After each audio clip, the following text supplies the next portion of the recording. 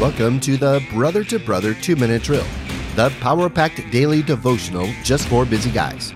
Today's passage in Matthew is an illustration of truth to be mindful of. The question for today is, how is your eyesight? Matthew chapter 6, verses 22 through 23. The eye is the lamp of the body. So if your eye is healthy, your whole body will be full of light. But if your eye is bad, your whole body will be full of darkness. If then the light in you is darkness, how great is the darkness? This is an interesting illustration that I think we can all appreciate. When I was younger, I had excellent vision, 20/15 clarity and depth perception with no issues whatsoever. But as I approached my 50s, I had a harder time reading the fine print on the back of pizza boxes to find out the temperature to preheat the oven and for how long to bake them. And I did burn to a crisp a pepperoni pizza or two. I started to squint trying to read Facebook posts on my phone, and I noticed I would get headaches if I typed on my laptop for any amount of time.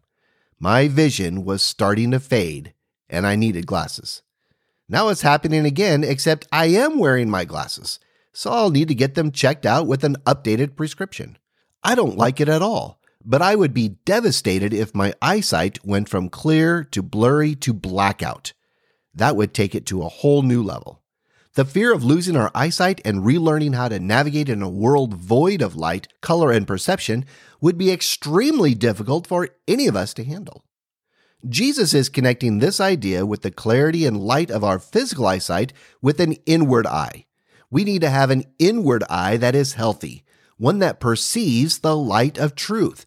Our thoughts, our worldview, what we proclaim as truth, our behaviors and character are impacted by the clarity and purity of our inward eye.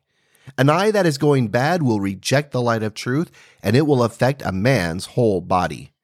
Just as I want to see the natural world around me with clarity, depth, perception, and vivid color, I also want to see the light of truth, joy, and hope, only found in the one who said, "I am the light of the world.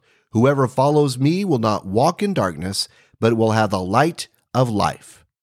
I will follow Jesus. Thanks for listening. Be blessed. Stand firm. I'm Tim Kaditz, your brother in Christ.